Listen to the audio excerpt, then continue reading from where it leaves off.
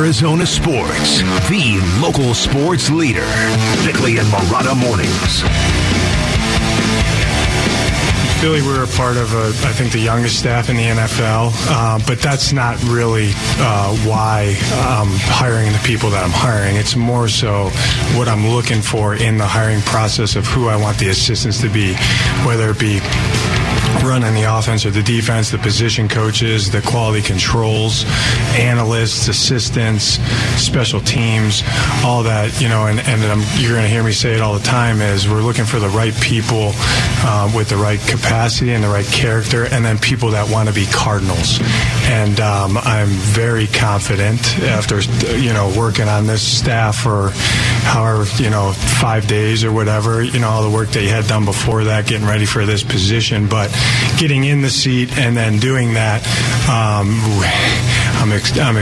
very excited about the people we got coming in this building, and more so than for me, for our players, and they will get to know those guys and they'll see that too. It's Jonathan Gannon yesterday at the Nick Rawlis introductory press conference. We met the DC, the new defensive coordinator, part of that youth movement that Gannon was talking about there. That youth movement also includes a 35-year-old first-time offensive coordinator in Drew Petzing, who comes to Arizona from the Cleveland Browns. We'll get a better idea of what he's all about at his press conference today. And I'm looking forward to that one. Jonathan Gannon will join us tomorrow for Newsmakers Week. That is correct, too. Michael Bidwill coming up later on in the 7 o'clock hour for 2 segments as Newsmakers Week continues.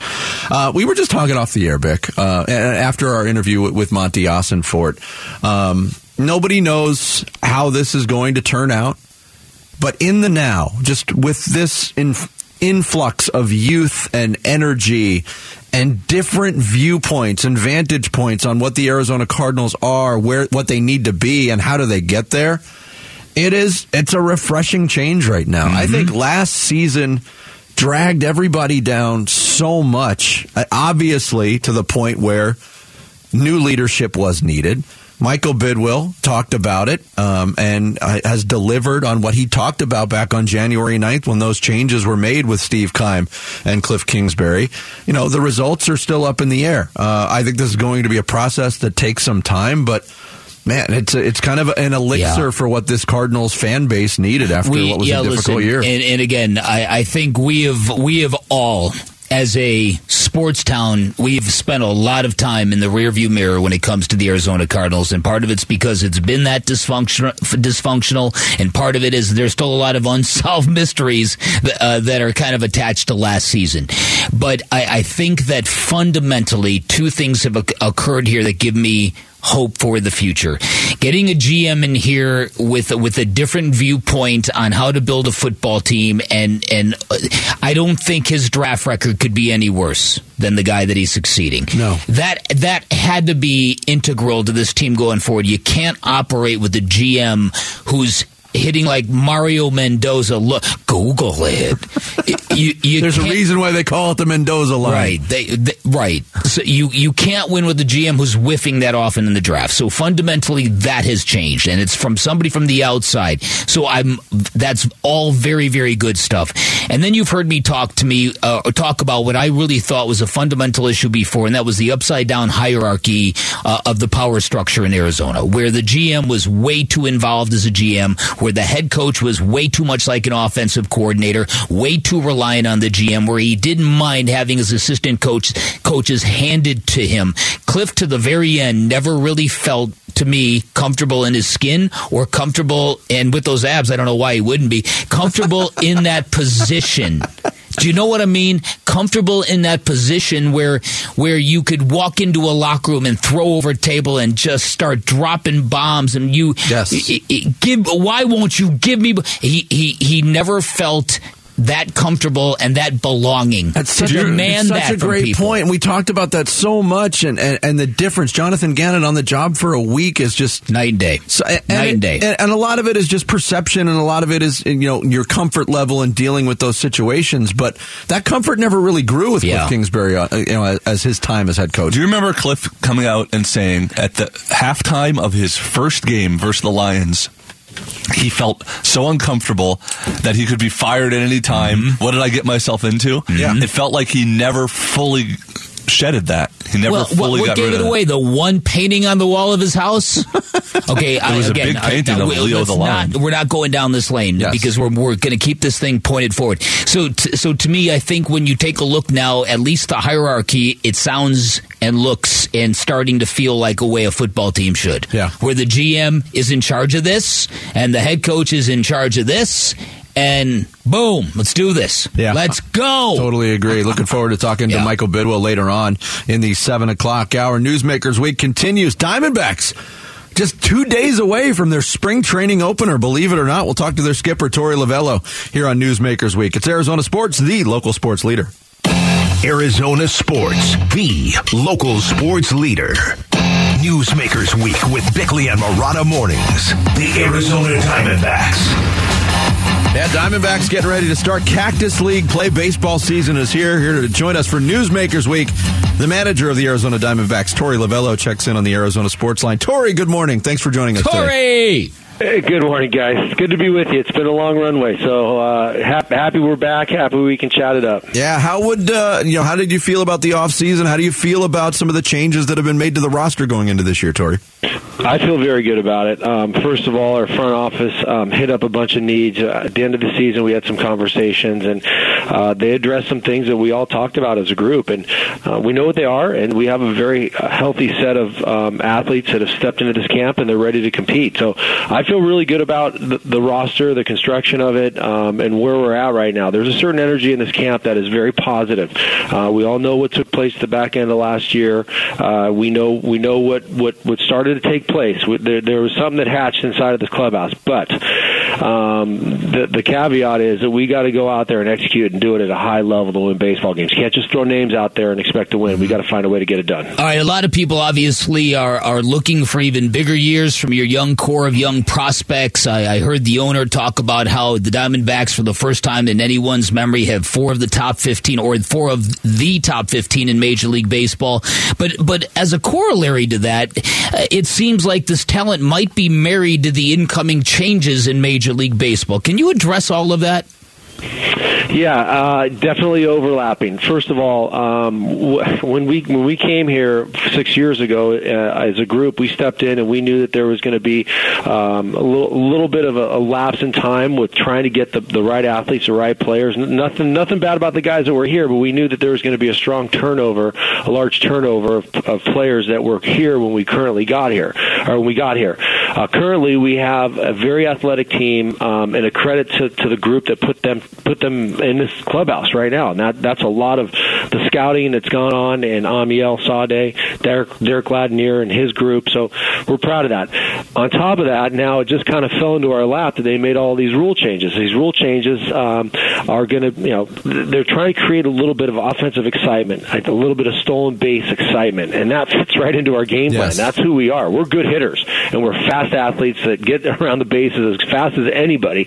So it should, like I said, it fell into our lap. So we're good already in that area, but we want to enhance it by checking the rules and making it happen on a higher level at a little faster pace. Yeah, I mean, you mentioned the rule changes, and I know you like the one about the limited pickoff moves and the bigger bases, as you mentioned.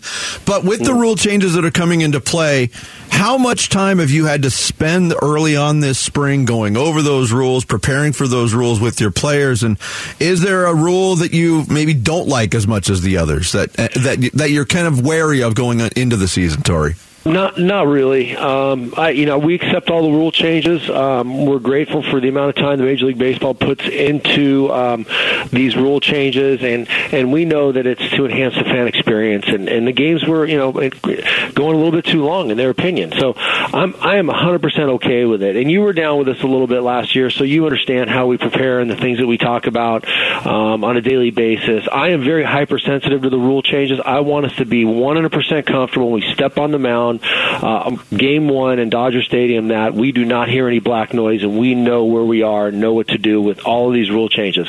Yeah, I am a little concerned. There's 15 seconds. It's going to be a new normal for these pitchers, but we're going to try to simulate that the best we can through practice and prep, so when they get there, they're ready to compete.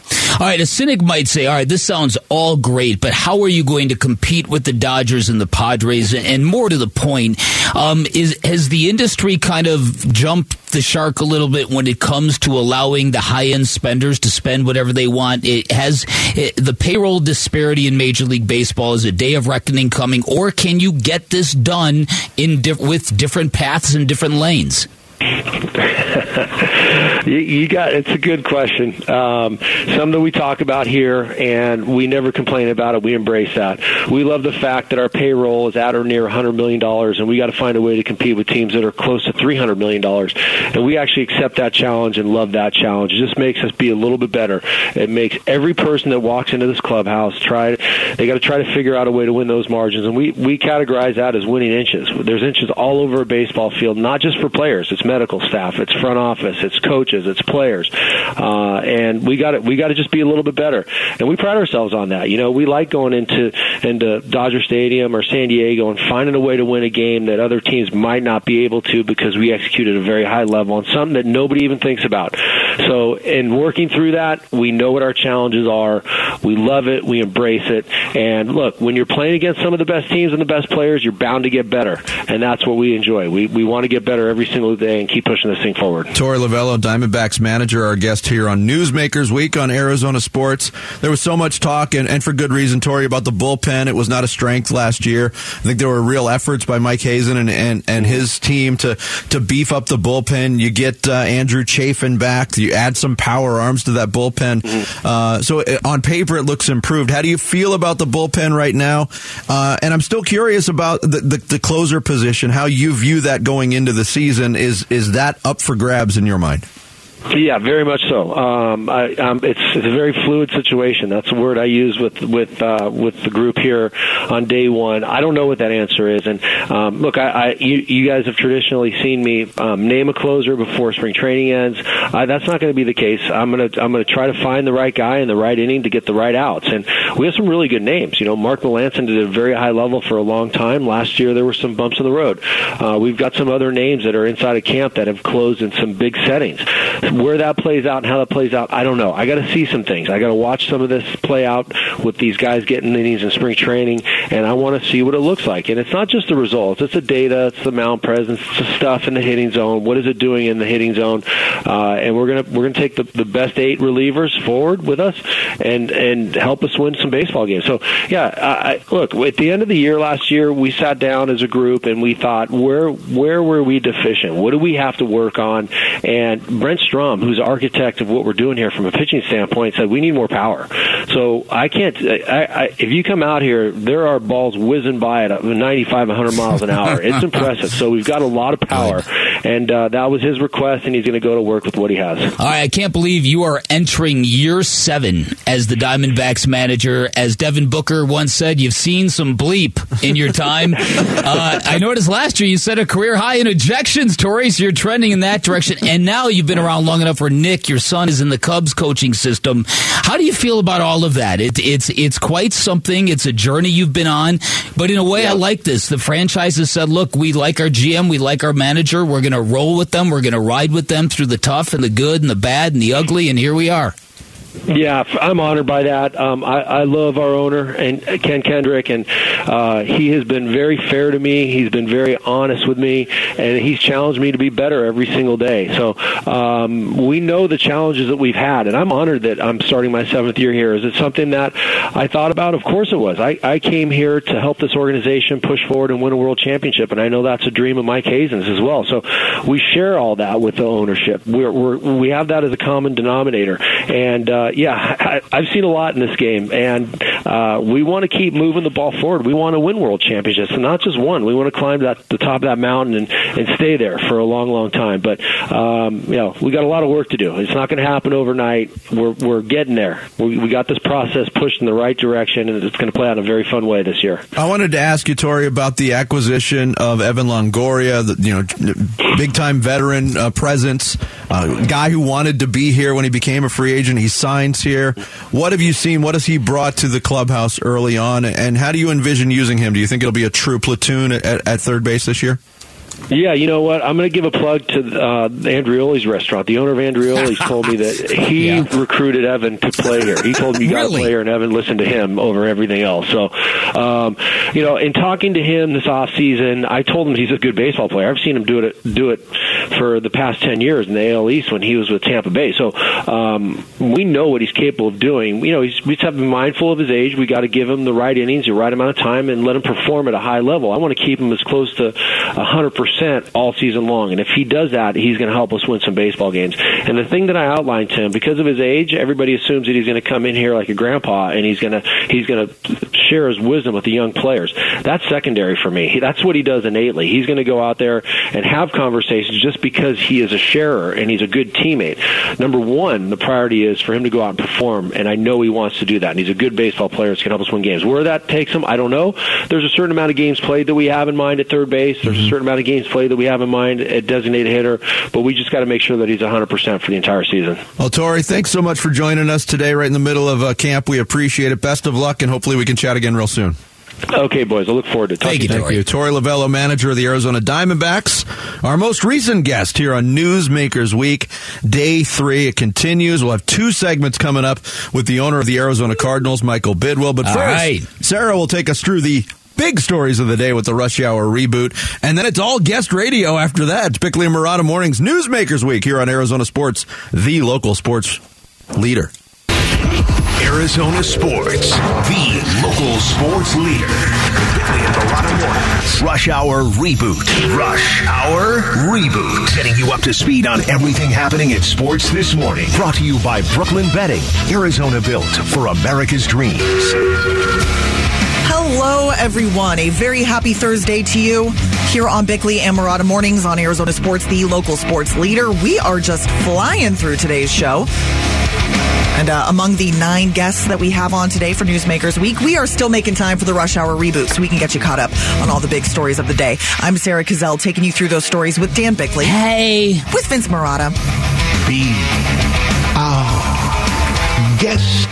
With nine guests, we had to pay. Do you know who does the voice of the Candlestick in Beauty and the Beast? Oh, I'm sure you know every understudy who's ever been on any Broadway play of it. Who was it? Jerry Orbach. Jerry Orbach, that's right, from Law and Order. And who's that supposed to be? He was from Law and Order. He was for many years. You would recognize him, so. He was Baby's dad in Dirty Dancing. Correct. I thought Orbach was the popcorn guy. Right? That's what. And Jared Carlin. The Diamondbacks are so much fun. Oh, boy. Wow, he did. You asked for that yesterday. No, we asked nothing. Nobody ever asks for your musical styling. Stop saying that. Was that from last year? It was years ago. I was wondering. It must have been. It was probably from their playoff run when they played the Rockies. Tremendous. Well, as Vince alluded to with his will be our guest nugget, today is day 3 of Newsmakers Week. We have 9 guests today. We've already had 2 great guests, and Cardinals GM Monty Ossenfort actually got things started for us at 6:45 this morning. He spoke about bringing in another quarterback this offseason with Kyler Murray, of course, out and rehabbing his ACL injury. Kyler's been in the building the last 2 weeks. The first priority for us is getting Kyler healthy, and that's getting him in a place where he's ready to go and do the things that we've all seen him do before. As it pertains to adding other pieces to the roster, that's something that we're going to evaluate. Colt McCoy's here. He's been working hard. He's going to be ready to go this spring. And we're going to evaluate the quarterback position and really every position on the team. Okay, Monty Ossenfort also spoke about the future of DeAndre Hopkins, something Cardinals fans are very, very curious about, and he said he and the receiver had a great conversation not too long ago. Yeah, I had a great talk with D-Hop a couple of weeks ago. It was great. I just kind of explained to him what my philosophy was, kind of the same things I've told you. It was a great conversation. Again, D-Hop's been a great player in this league for a long time. I'm excited to work with him, and I think any roster decisions that we're in the very early stages right now. All right, we had to cut it out for time, but Austin Fort wrapped up talking about Hopkins by saying he's excited to have D-Hop on the team with him right now. What were your guys' biggest takeaways from that conversation with Austin Fort? I think for me, it was just kind of a realization that Monty Austinford has and how much work there is to do on this roster. Bick asked a question about, how... I think you phrased it this way, too. How bad is this roster right now? Well, again, let's speak plain. It's not a mystery. I mean, it was evident on the field last year. So he realizes what he's in for, and there's a lot of work to be done. Yeah, I think as it relates to DeAndre Hopkins, I still don't think the calculus adds up for him to be back next season. But I asked him that because I saw that he had been effusive of his meeting with him, and I thought, okay, you never know. You never know if this fresh new energy speaks to DeAndre Hopkins. I think when you look at salary, you look at the fact that he's going to want another new deal if he stays, that he's going to want another $50 million guaranteed. It just, none of it adds up to me. Right. So what adds up to me is that this is a piece that Monty Austinford is going to have to trade at some point in time. Okay. But again, they're not at that point. Yeah. All right. Moving right along to the Phoenix Suns, Kevin Durant very likely will not make his debut tomorrow night against the Thunder, as we had previously thought.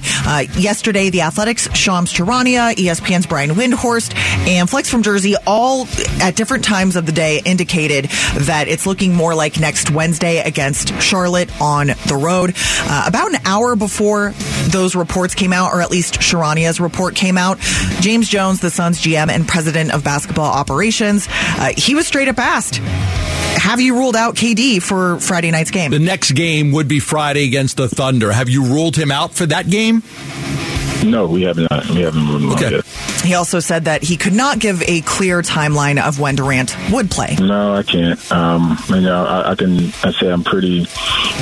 It's just one of those things where I think over the next, we have a practice tomorrow. We'll get a better gauge of where he is tomorrow. But he's close. I just can't tell you exactly when he'll play, but I know he's close.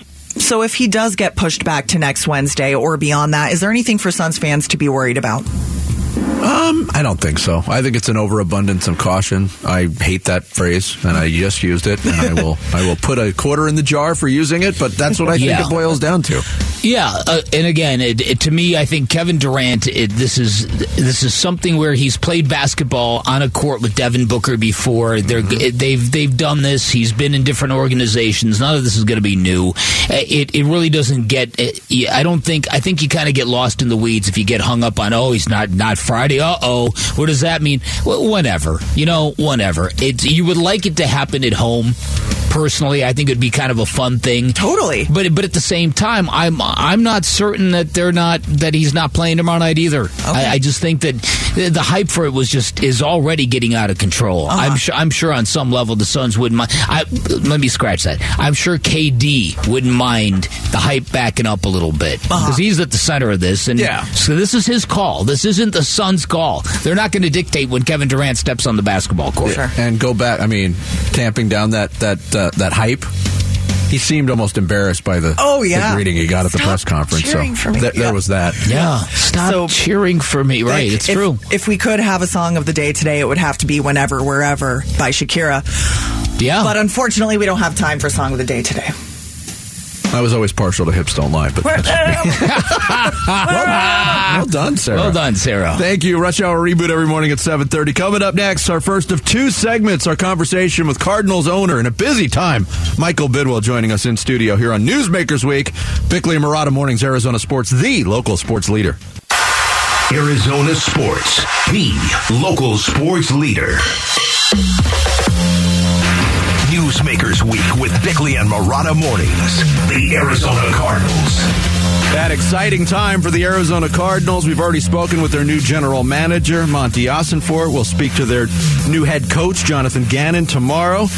But right now, in studio joining us, the man in charge of the Arizona Cardinals, the owner, Michael Bidwill, kind enough to join us in studio here at the Ak-Chin Community Studios. Michael, thank you so much for joining us. Absolutely. Good morning. It's great to see you in person. Yeah. Likewise. And at a busy time for you. Can you breathe a little bit now with the Super Bowl in the rearview mirror? The coaching stuff all done? Man, it was busy, and it started back in December, and it was just go, go, go. And I just want to thank everybody on our organization because, in the history of these things, nobody's ever had to hire a GM, a head coach, and then host a Super Bowl a few weeks later.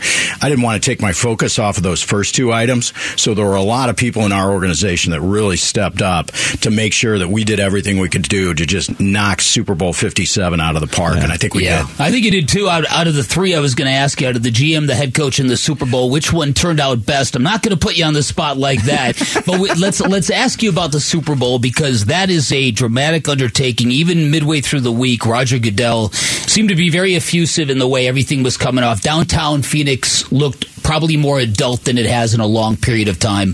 Just your thoughts. Give us some reflection on the Super Bowl. I thought it was outstanding. I think the Valley did a great job. The whole state came together. You look at all the, and some of this started years ago with the investment in the infrastructure here, new roads, expansion of all the airports, which is huge because we knew we were going to have record attendance. Just everything went great. And so those investments that were made, just not only in the infrastructure, but also in the stadium, new restaurants, new resorts, new everything that really made the Valley shine, made our state, really put it on center stage, and I think we did a great job.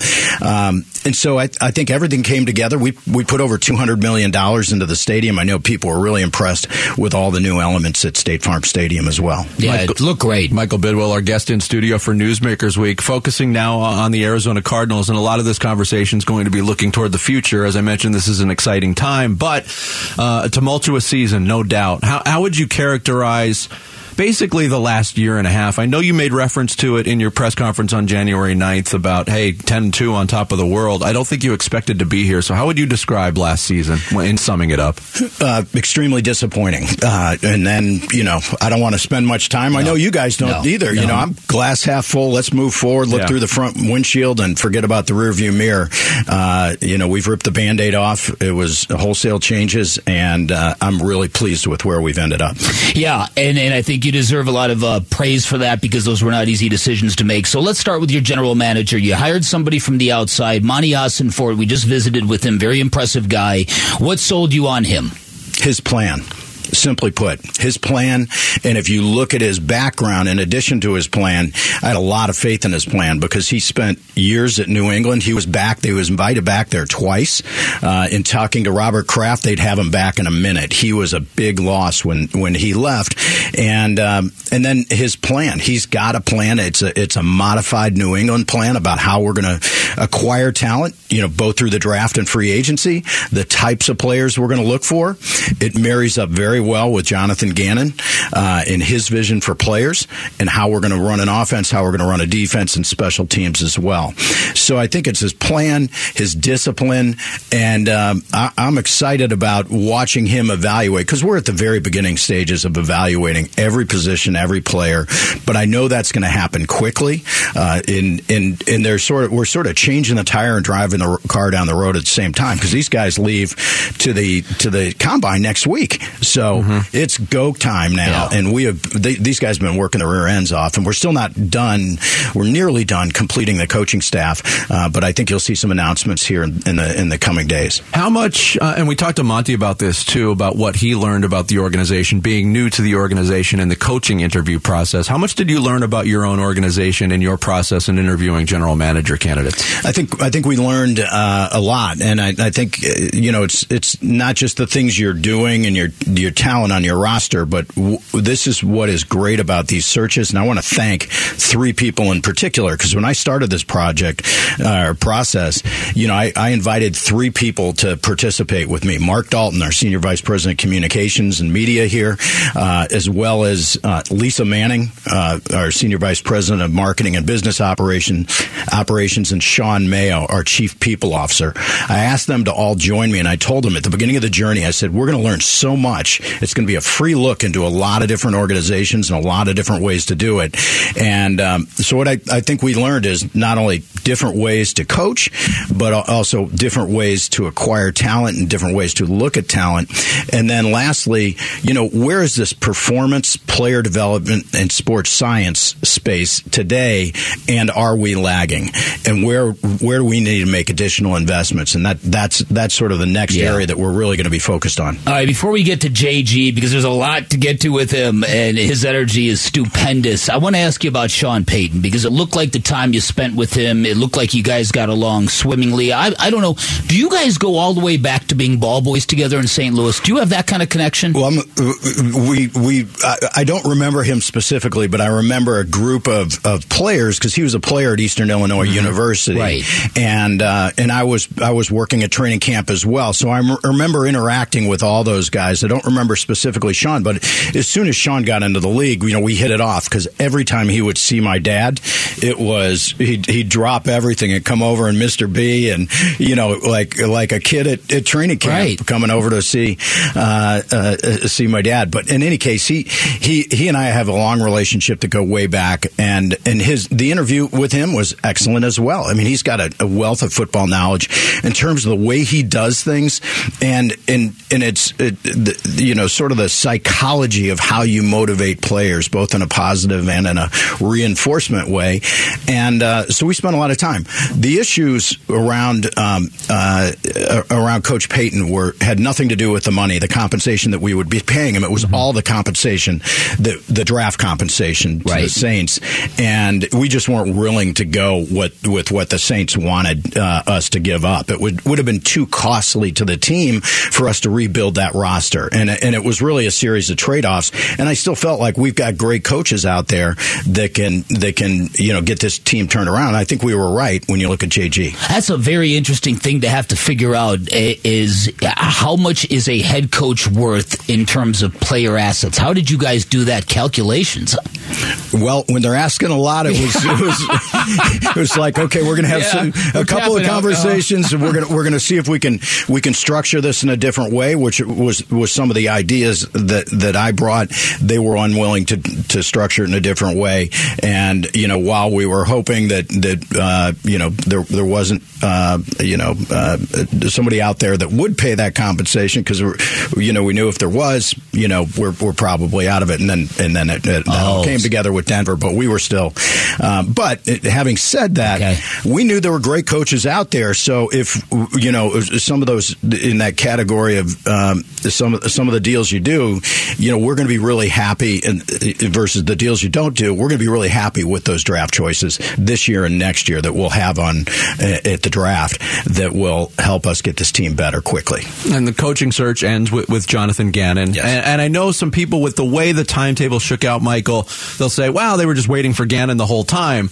That's not necessarily the case. Can you kind of clarify that whole process and the end result of Jonathan Gannon being here? Yeah, and let me just take a couple of steps back, because I think it shines a light on why Monty Ossenfort set himself apart. He set himself apart not just because of his plan, but a year ago he was going through interviews, and the year before that he was on a lot of people's lists. He knew he was going to get a chance to be a general manager. Mm-hmm. So what did he do last year after throwing a bunch of names out? Here's my names. Here are the guys I'd like to go after. He realized, hey, I haven't talked to some of these people, and I'm just dealing and just recommending them based on their reputation and their record that I know from, seeing them play or coach. And so what he did is last year he took all his free time and he spent time interviewing coaches. No other general manager candidate did that. Mm-hmm. So he did his own interviews, knowing that, hey, if I get a chance to be in front of an owner again, I'm going to be able to say, yeah, I interviewed this person, that person, and here's why these people are on my list. Jonathan Gannon was at the top of his list. Aaron Glenn was number 2.